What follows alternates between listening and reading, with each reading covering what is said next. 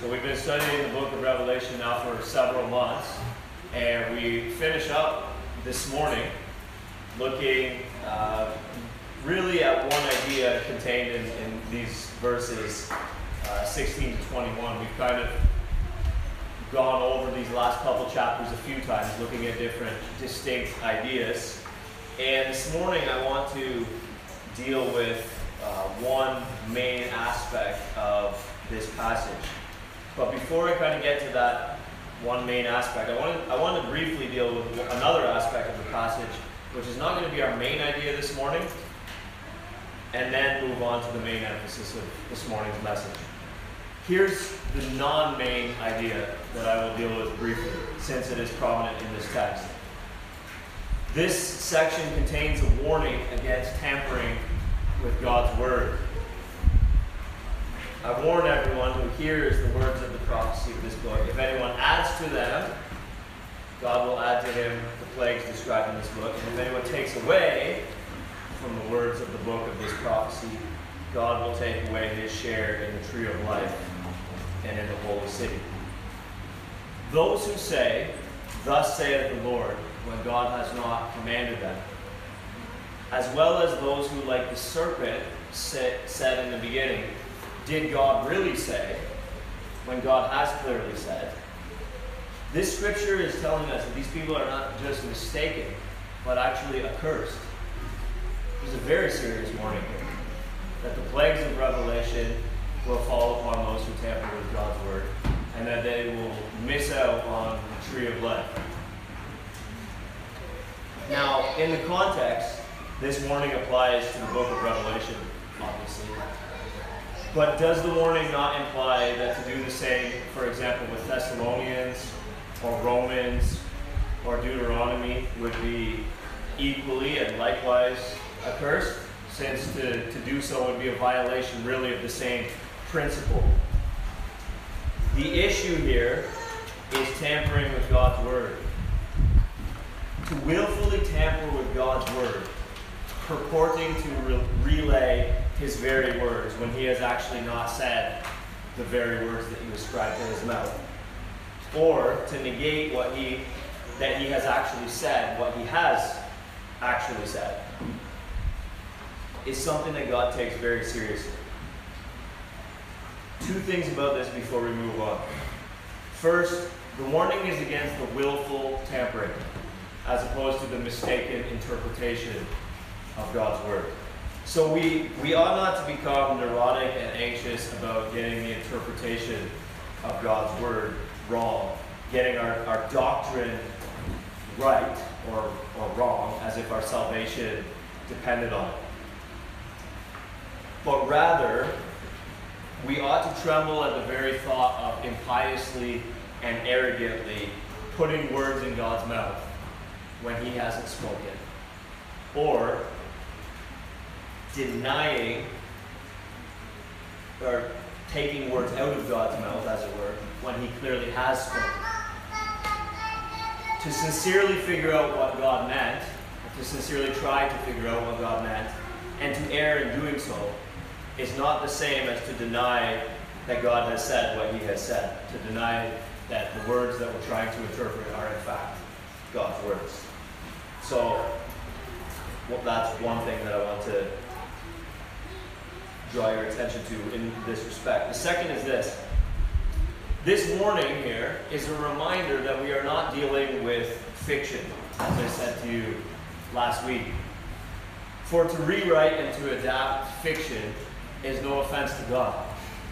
If you were to, for example, write a sequel to the Lord of the Rings trilogy, such that you have the Fellowship of the Rings by J.R.R. Tolkien, and then the Two Towers by J.R.R. Tolkien, then the Return of the King by J.R.R. Tolkien, and then some other volume by John Ritterskard. That's no offense to God. It might be misguided and it might not be up to the same quality standards as the first three volumes. But it would be no offense to God to add to that body of work. The storyline of Scripture, mankind's fall into sin and redemption through Christ, and heaven and hell and so forth is not mythology or anything along those lines. God cares that we do not tamper with what He has said and what He has revealed, for the very reason that it's not fiction, that this is life and death, that this is eternity, that this affects the way people live, the way people relate to Him, it affects eternal destinies, and so on and so forth. So the point here is we listen to God. And what God has said, we take it very seriously. We don't put words in His mouth that He hasn't spoken, and we don't take words out of His mouth that He has spoken. Now, that's the non-main idea that we're going to be dealing with this morning. Moving on from that, naturally though, and organically, to the main idea of our sermon today. As I said, this warning implies that Jesus is indeed coming back. Revelation tells us that Jesus is coming back, and this warning implies that this whole body of work is no fiction. God has really said that Jesus is coming back. To deny that God has said that Jesus is coming back is heresy. This is a touchstone of the true Christian faith. Jesus is coming back. And look at Revelation 22:17. The Spirit and the bride say, "Come." And let the one who hears. Now all of a sudden today, that's you. Let the one who hears say, "Come." And then Revelation chapter 22 and verse 20. He who testifies to these things says, "Surely I am coming soon. Amen. Come, Lord Jesus." These verses imply that Jesus is certainly coming back. Well, more than imply, they tell us explicitly that Jesus is certainly coming back. And they imply that we who are Christians, who are collectively called the bride of Christ, ought to want Him to come back. Here's the main idea of this morning's message, and it's not complicated. We Christians should want Jesus to come back. Children, if your parents ask you at lunchtime, what was the sermon about? You can say to your parents, we learned that we should want Jesus to come back. That's what we're going to be dealing with today. However, though we should want Jesus to come back, sometimes Christians struggle with feeling like they don't want Jesus to come back just yet. And there are maybe a variety of reasons for this, ranging from the immature and the trivial to more understandable reasons, more relatable reasons. To try to address these heart dynamics of maybe why we feel like we don't really want Jesus to come back just yet, is the main emphasis of the sermon today. So let's consider what I think are the three main reasons why Christians sometimes don't want Jesus to come back just yet and have a hard time giving a hearty amen to the statement, "Come, Lord Jesus," as we read here at the end of Revelation. First, there is a group of reasons which I will lump all together. And these form a group of what we might call fear of missing out reasons. Or, right? FOMO. Right? FOMO reasons. And these range from the childish to the more grown up. A little girl might say, well, my dance recital is next week and I don't want to miss it. Right? Or, again, children might say, well, it's December 10th. We're seeing the Christmas presents pile up under the tree. Maybe Jesus could wait at least till the 26th. Right? Or, moving along the spectrum, a young person might say, I haven't married yet, and I don't want to miss out on that experience.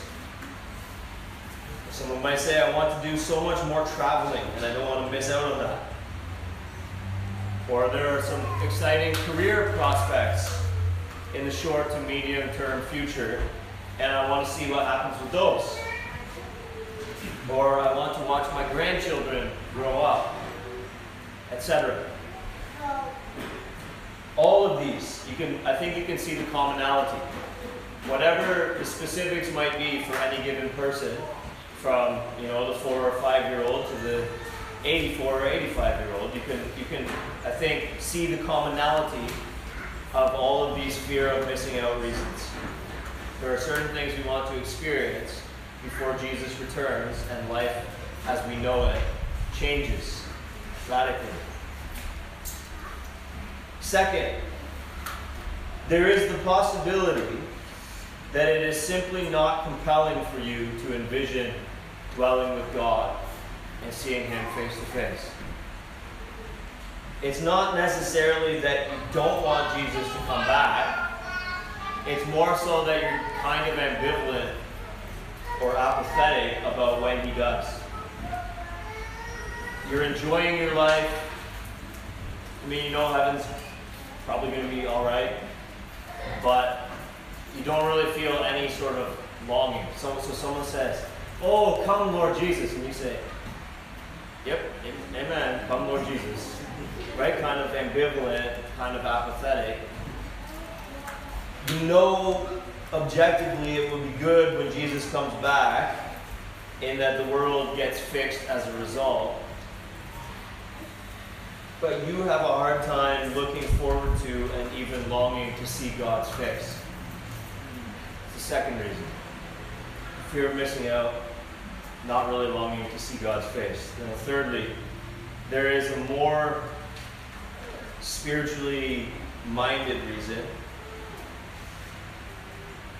which is concern for the souls of the lost, the unbelievers. You may be somebody who is concerned generally for the souls of unbelievers. That you have a very evangelistic heart, very compassionate heart. And your heart hurts to think about Jesus coming back and the time being up for the millions and billions of lost souls who do not yet know Christ. Or even if you're not evangelistically burdened to that extent or in that way, if your loved ones are not yet believers, you may struggle to want Jesus to come back because you can't stand the thought of your spouse or your children or your grandchildren going to hell. And so you want Jesus to wait at least until your loved ones are saved before He returns. As I consider the question of why Christians don't always long for Jesus to return and why we sometimes struggle to say, "Come, Lord Jesus," in a hearty way, and as I recall all the different conversations that I've been involved in or privy to over the years with respect to why Christians don't always have that longing, I think those aforementioned reasons are the main reasons why. If you have a clearly distinct fourth or fifth reason, in all seriousness, I would certainly be eager to hear that after the service. Let me know. But I think probably if you have a heart that's struggling to really want Jesus to come back, I think you could probably see in one of those three reasons, or perhaps two of three or three of three, why you hesitate to want Jesus to come back. Let us respond then to each of the reasons why Christians sometimes don't long for Christ's return as we ought to.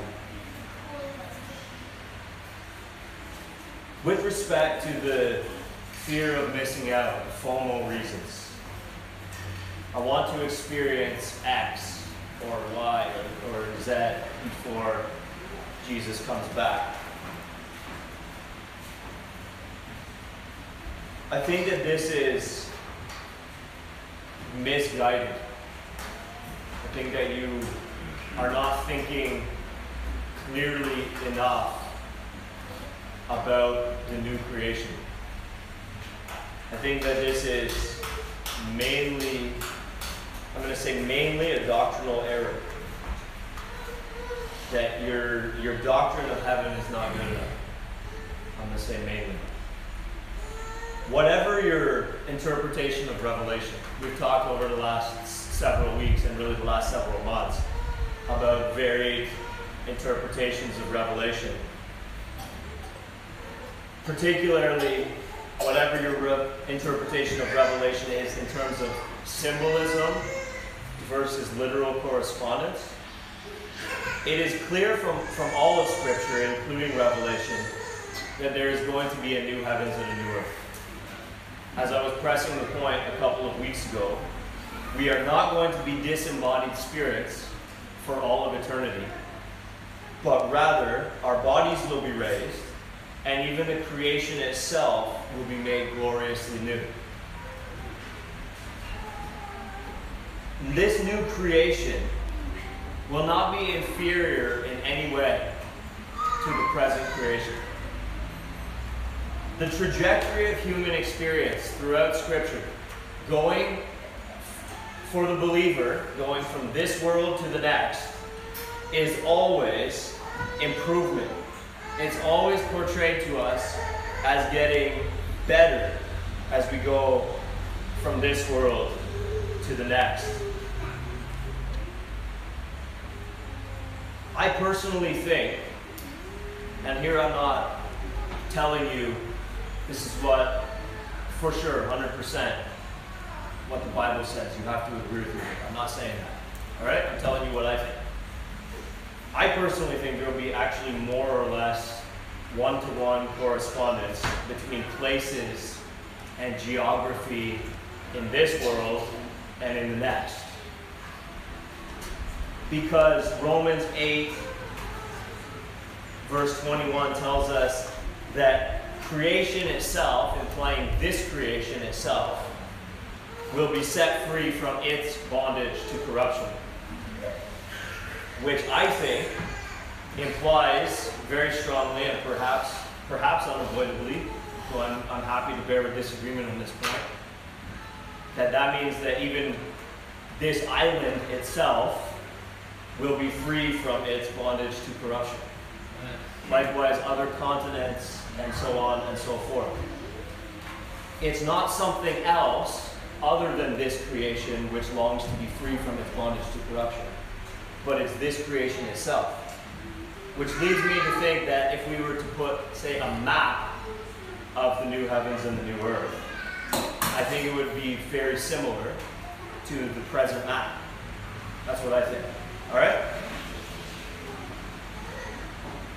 Yet, I can see that it will be of an incomparably higher order.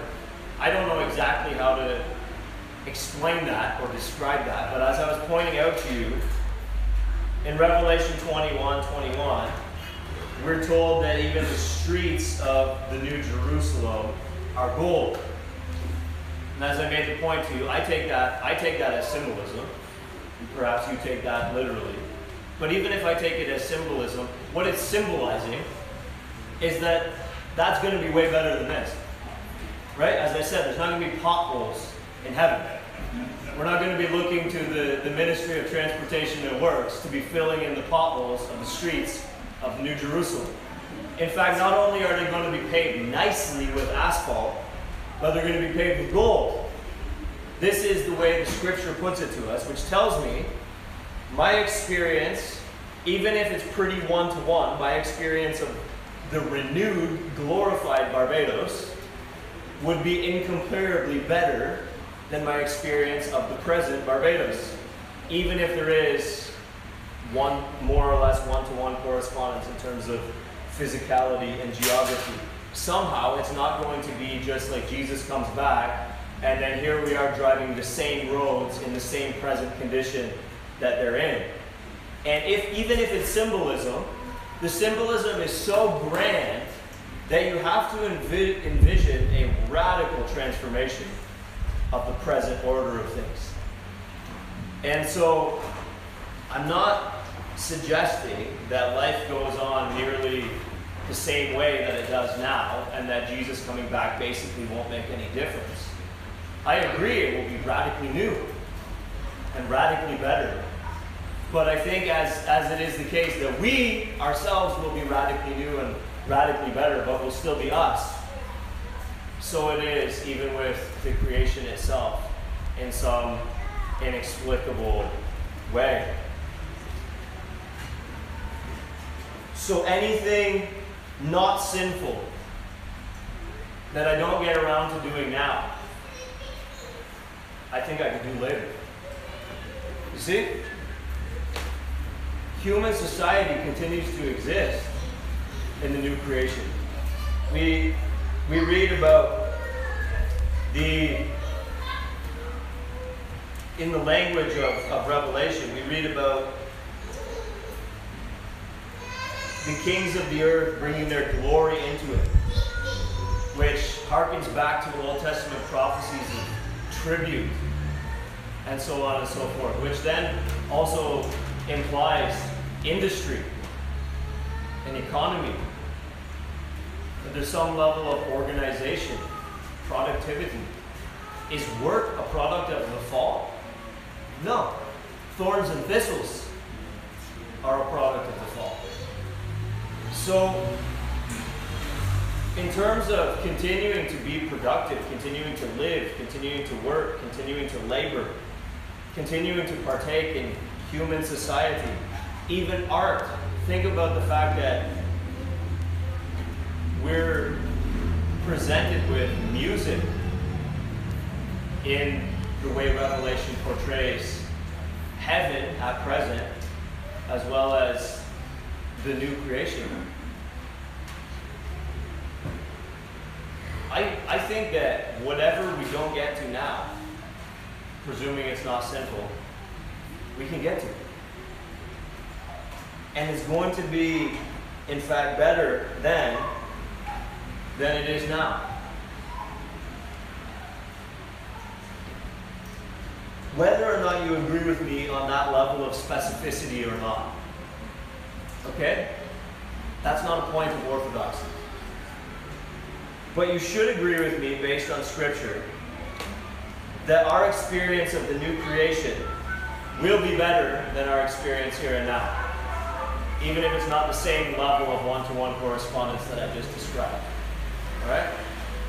Even if we conceive that it's different than John thinks, that it's not quite so specific, it's not quite so much of a direct correlation. You have to recognize the Scripture says our bodies will be raised, that there will be a physical world for us to live in, and that it's going to be better than the world now. Right? So even if the math is very different, and no one's playing guitars in heaven, but it's a whole different order of instruments, and the kinds of work we do now are radically transformed. So we're not doing the kinds of work that we're doing now, and it's very different than I'm envisioning. Nevertheless, you still have to say that it's going to be better than what we have going on now. And so we don't have to fear missing out on good experiences by Jesus coming back. The one experience that it does seem will be radically different is marriage. Since Jesus says in Matthew chapter 22, verse 30, in the resurrection they neither marry nor are given in marriage, but are like angels in heaven. I will admit I don't know exactly what that means. And what is our relationship going to be in heaven with our former spouse? Or like the question the Sadducees asked, people who were married multiple times, in what relationship do they stand to their former spouses? I don't know. I don't know the answer to all these questions. However, Jesus responds to that, and he says two things. One is you don't even know the Scriptures, right? To the Sadducees, because they were trying to disprove the resurrection altogether. And he says, even the passage of the bush shows that there is a resurrection, because God says, I'm the God of Abraham, Isaac, and Jacob. And since he's not the God of the dead, but of the living, you should have inferred, which by the way endorses the interpretive practice of making inferences. You should have inferred that there is a resurrection. So he says to the Sadducees, you obviously haven't studied the Scriptures very well if you think there's no resurrection. But secondly, he says to them, you don't know the power of God. And I think the thrust of that is, you don't know exactly in what manner, and you don't have to know exactly in what manner God brings about the things that he plans to do. right? Asking practical nuts and bolts questions about what relationship do we stand towards our former spouses in heaven is sort of a nuts and bolts question. It's like, well, when you said let there be light, by what mechanism was there light produced? It's sort of like, well, we can leave some things to the power of God and just say we don't understand everything God does, how he brings it about.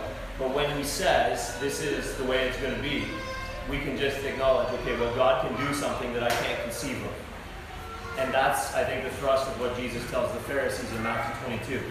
There is, as he says, in the resurrection, they neither marry nor are given in marriage. We can't conceive that, but we can say, well, we do know the power of God.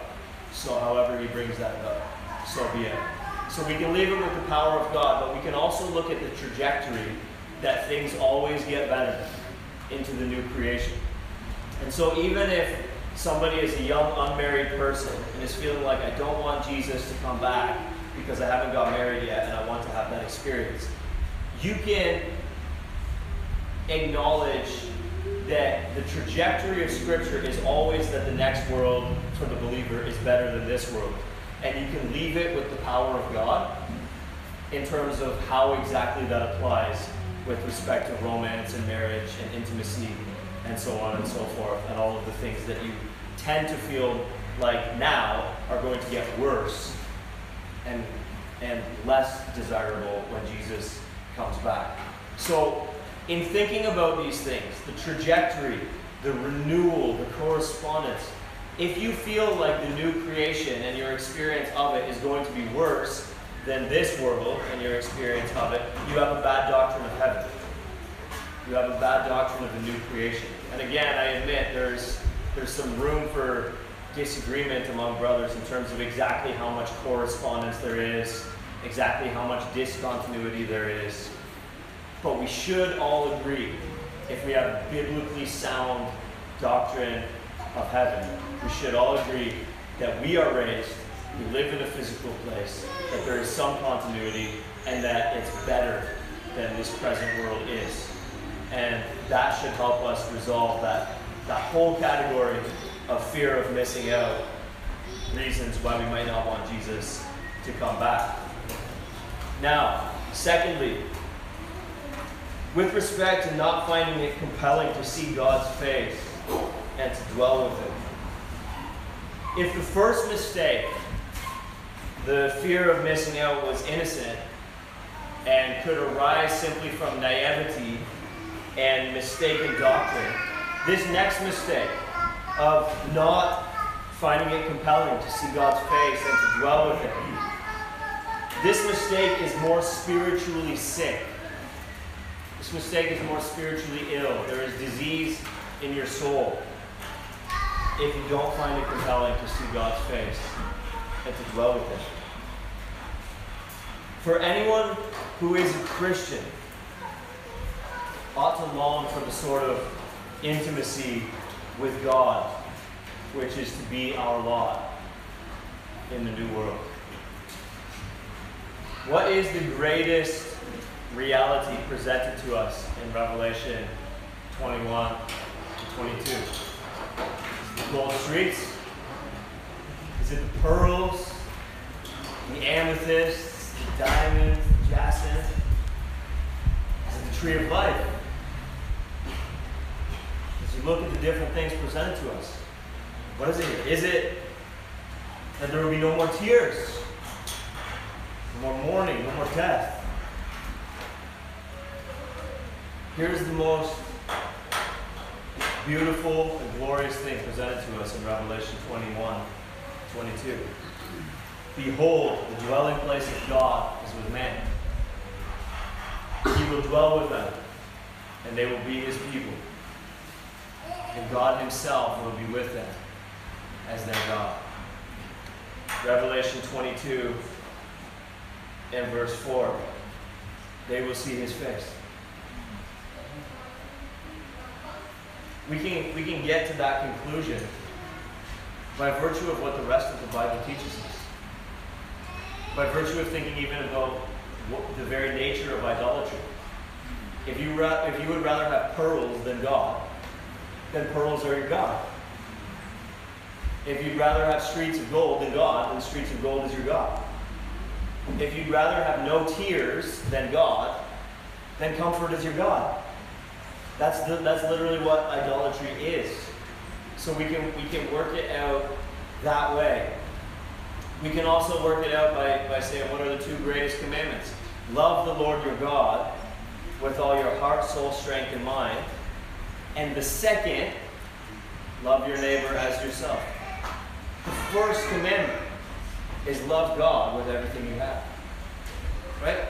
So when we come to Revelation 21 and 22, if we have internalized, imbibed, appropriated, applied everything that comes before in the previous 65 books and in the first 20 chapters of Revelation, and we read the description of the new world in Revelation 21 and 22, the thing we should be most excited about if we are healthy is, behold, the dwelling place of God is with men. They will see his face. If not, there's something wrong. And listen, let me be clear about this. There's something wrong with me. Because as I read through, I don't always feel like that. So I'm not trying to be all high and mighty with you. But I am trying to say, sometimes when we read the Bible, we ought not to justify the way we are. Sometimes the scripture does vindicate us. For example, the world hates you and the world criticizes you, and you start thinking, is there something wrong with me? And then you go to the Bible, and the Bible's like, no, there's nothing wrong with you. They just hate you because they hated Jesus before you. So stay on your present course, keep doing what you're doing, you're on track, everything's good. Sometimes the scripture vindicates us, pats us on the back, tells us we're right, keep going. But sometimes when we come to the scripture actually points out where we're wrong. And we need to have a category for that as well. And so as we think about heaven, and as we think about this description in Revelation 21 and 22, we ought to, doctrinally, we ought to say, all right, well, objectively speaking, the most important thing in Revelation 21 and 22 is, behold, the dwelling place of God is with man, and they will see his face. And then we need to look in the mirror and say, do I feel like that is the most important thing or not? And if I don't, there's something wrong with me. Sometimes our affections for our spouses, for those of us who are married, are not what they should be. Am I right? Sometimes our affections for our children are not what they should be. We can recognize, even in human relationships, that sometimes we don't feel the way that we ought to feel. That sometimes our affections are wrong. We don't love as we ought to love. It ought to stand to reason that sometimes our affections for God are not what they ought to be. And if we think we have a hard time saying, come Lord Jesus, because we're just not excited to see Jesus, then that's a case in point of something being wrong with our hearts. Listen to Ephesians 1. Blessed be the God and Father of our Lord Jesus Christ, who has blessed us in Christ with every spiritual blessing in the heavenly places, even as he chose us in him before the foundation of the world, that we should be holy and blameless before him. In love, he predestined us for adoption as sons through Christ Jesus, according to the purpose of his will, to the praise of his glorious grace, with which he has blessed us in the beloved. Do you not long to see your Father? Do you not long to see your heavenly Father, who has loved you with an everlasting love, with a better love, a truer love, a deeper love, a love of a different kind and a different order than any other love that you have ever experienced? For it was in spite of your finiteness and your brokenness and your sin and your rebellion. He looked upon you, not with mixed feelings. Do you understand that? But with a love of intent and purpose to take you and make you his own, to wash you and make you holy and blameless, to persevere with you through all your stubbornness, all your weakness, all your sin, to be a good father to you. Not just most of the time, but every second of your life, God the Father loves you, Christian,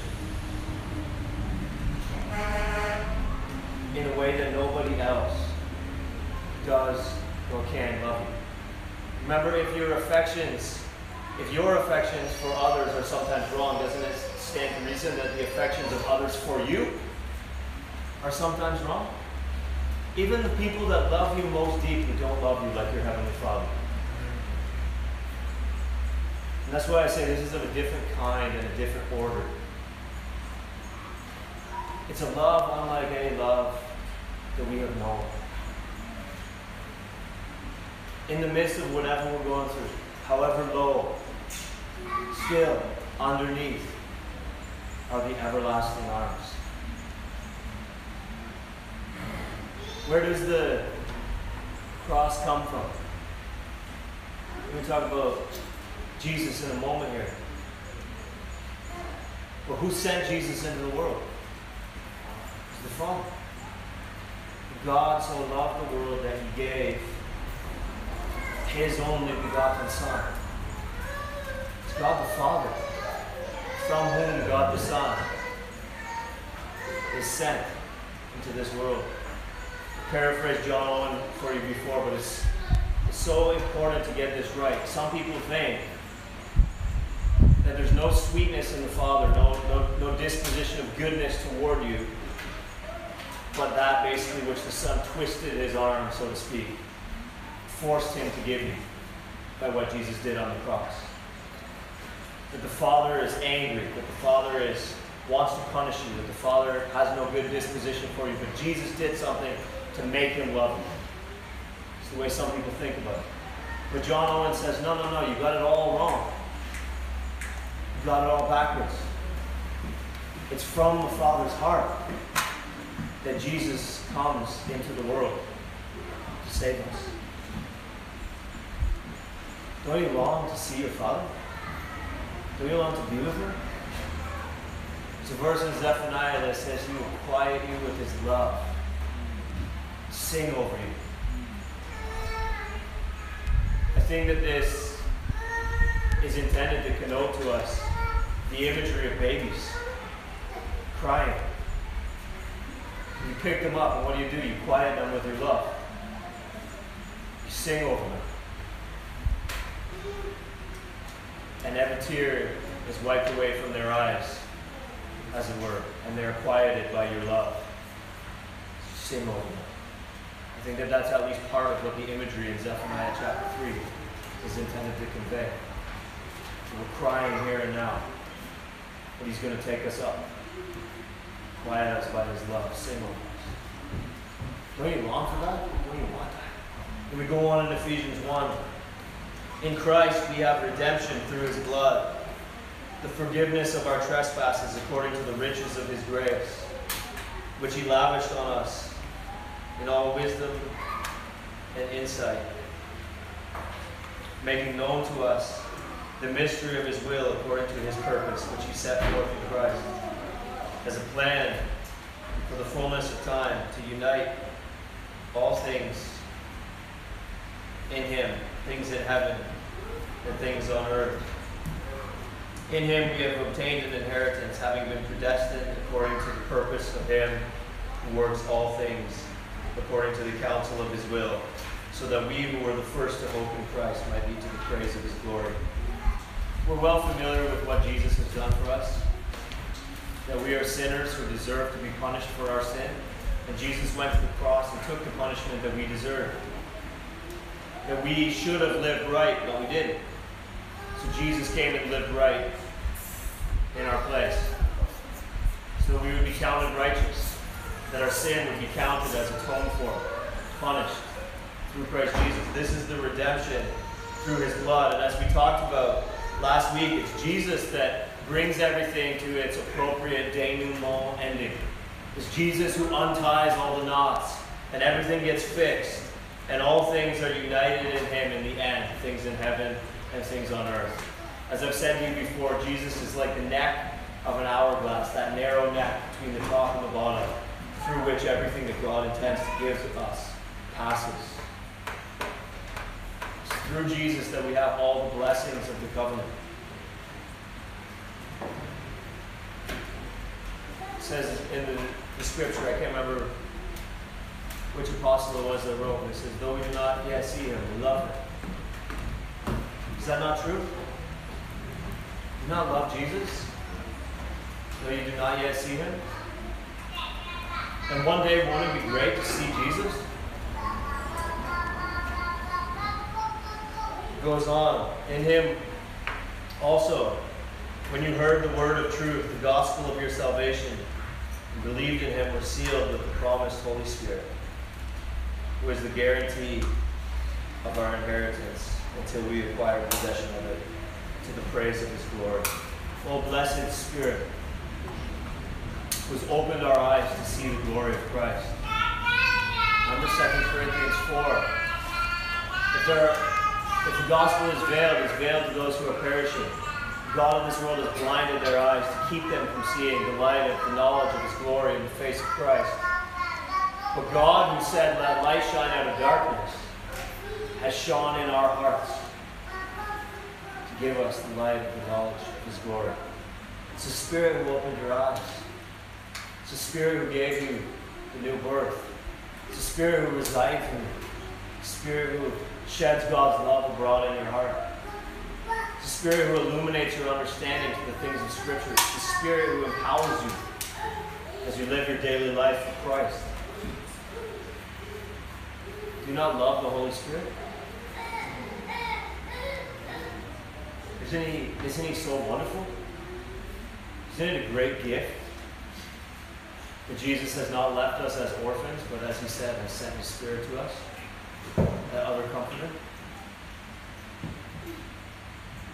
Revelation 21, behold, the dwelling place of God is with man. The Father, Son, Holy Spirit shall dwell with us. We will be his people, and he will be our God.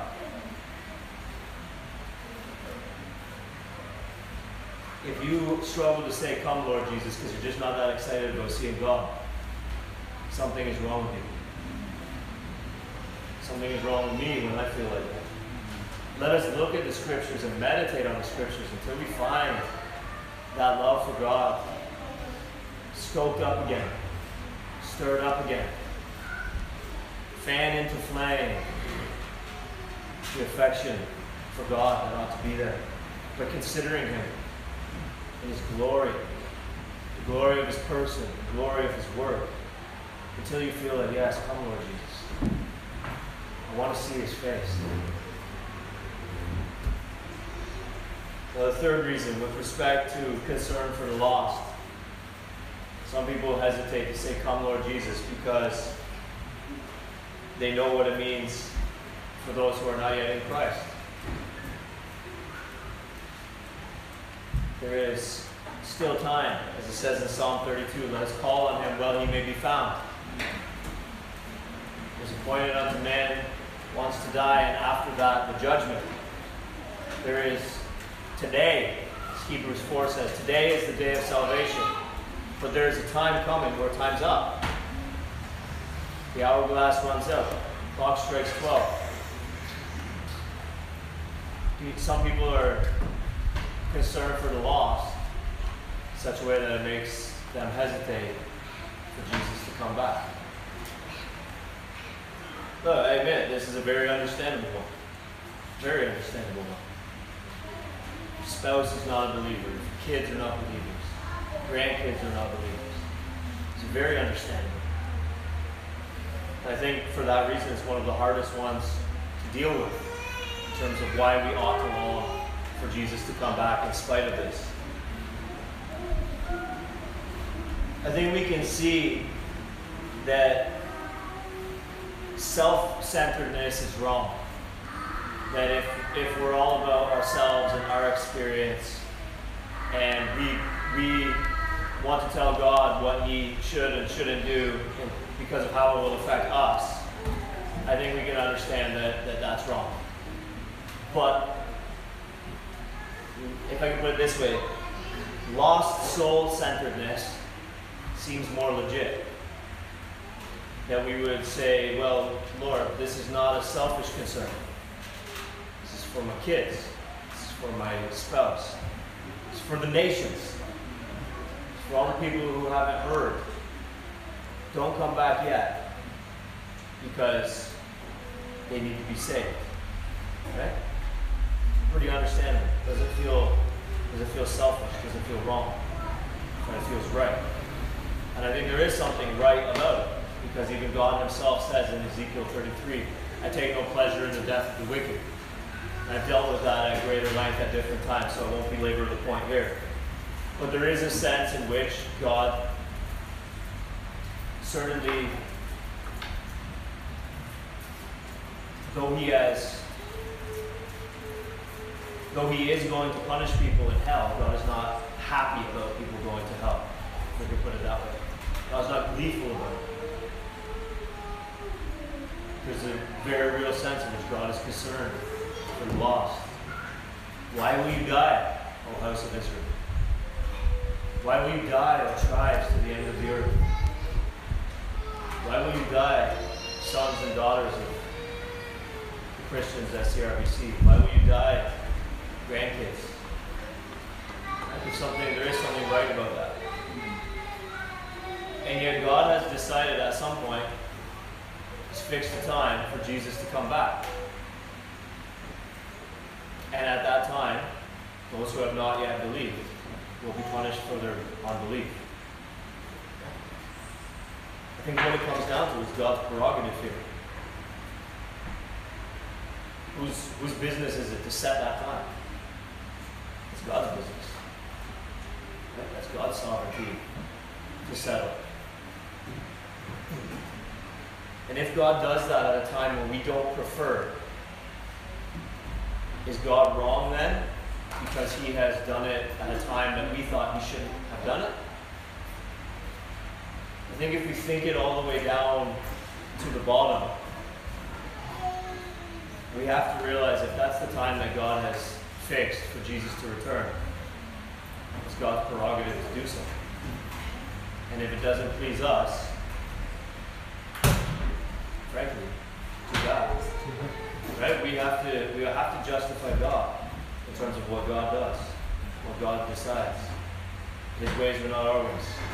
And God is not, let me put it this way, like, though God cares for us, we are not at the center of God's world. God is at the center of God's world, because God is at the center of all things. We don't live in a John-centered world, nor do we live in a John's kids-centered world, right? Or John's unsaved friends-centered world, and so on and so forth. We live in a God-centered world. Likewise, you could insert your own name and realize, at the end of the day, God has the prerogative to do what He plans to do when He plans to do it. And it's not always what we would prefer or when we would prefer, and so on and so forth. But here's where the Christian religion calls for ultimacy in a way that really confronts our nature. Remember, Jesus said, if anyone loves his father or mother, brother or sister, could I expand it? Say kids, grandkids, more than me? He's not worthy of it. See, the Christian religion confronts us very starkly with the requirement that we justify God. We side with God. We trust in God. We believe in God. We love God above all else. above all else. And what that means is that when we think about our relationship, say even to our spouses, or our relationship even to our kids, or our relationship even to our grandkids, we need to say, yes, we genuinely and sincerely love you. Love them. But if I had to choose to be on your side or God's side, I would be on God's side. You realize that? That's just how ultimate God requires our allegiance and our affections, and so on and so forth. This ought to affect then the center of our lives as we live. Right? We ought to live God-centered lives rather than kid-centered lives or spouse-centered lives or whatever else. And as we love the people around us, we should be testifying to God as the center. As we speak to our kids, we should be warning them of the fact that Jesus is going to come back. Or they're going to die before Jesus comes back. And everyone has to stand before God on their own 2 feet and give an account for themselves. And we ought to earnestly warn our unbelieving kids and grandkids and spouses, friends, co-workers, family members, neighbors, that there is a time when the offer is no longer standing, when today gives way to too late. And it's not today is the day of salvation, it's too late for salvation. We need to press that upon them. And you want to be discreet and tactful in how you say it, because you don't want to bring it across harsh or unloving. But I think it's right for even our kids to understand that we love God more than anything else, than anyone else. And that our ultimate hope is, as we've talked about, to be in that new creation, to dwell with God. And as the old hymn says, though none go with me, still I will follow. And our kids should have an understanding, and our unbelieving spouses should have an understanding. Even if you don't go with me, still I will follow. Remember how heartbreaking it was in Pilgrim's Progress, if you've ever read it, or read any adaptation, or seen any movie adaptation of it. Remember how hard it was for Christian to leave the city of destruction? Why? Because his family didn't go with him. His wife and his kids thought he had lost his mind. And so Christian had to leave the city of destruction and go on his pilgrimage by himself. He had to settle, though none go with me, still I will follow. And it's right for the unbelievers in our lives, whatever they're standing to us, spouses, kids, grandkids, whatever, it's right for them to understand, even if you don't go with me, still I will follow. I want you to go with me. I hope you go with me. I pray for you to go with me. My heart breaks that you're not going with me. But even if you don't go with me, still I will follow. And so I think with respect to this third thing, about concern for the lost, causing us to hesitate about Jesus coming back, I think we really need to recognize when God says the time is right, and it's time to separate the sheep from the goats. It's time to bring everything to a denouement ending for those who have trusted in me. It's time to untie and unravel and untangle all the knots, to wipe away all the tears of my people. It's time to make all things new. I think we need to say, not only can we not oppose God on the grounds of what that will do for us and our own experience, self-centeredness, but I think it's right for us to realize we can't oppose God on the basis of what that will do to the lost, as if we live in a lost-centered world. But you say when God says the time is right, the time is right. Who knows better than God when the time is right? Let Let us justify God. Let God be true, though every man a liar, as it says in Romans. So Christian, do you long for Christ's return? I don't expect that this sermon has fixed all your problems in that area. But perhaps it has been helpful in diagnosing why you struggle, if you do. And you can give some further thought and further attention to that. Meditate on the vision of the new world Scripture gives us, and on God Himself, and on the centrality of God's sovereign plans and purposes, until your heart says, Amen. Come, Lord Jesus. And unbeliever, recognize, as I've been talking about, incidentally, you're probably putting two and two together. Listen, today is the day of salvation, as it says in Hebrews. It says in Psalm 32, the psalmist says, let us call on Him while He may be found. Listen, today He may be found.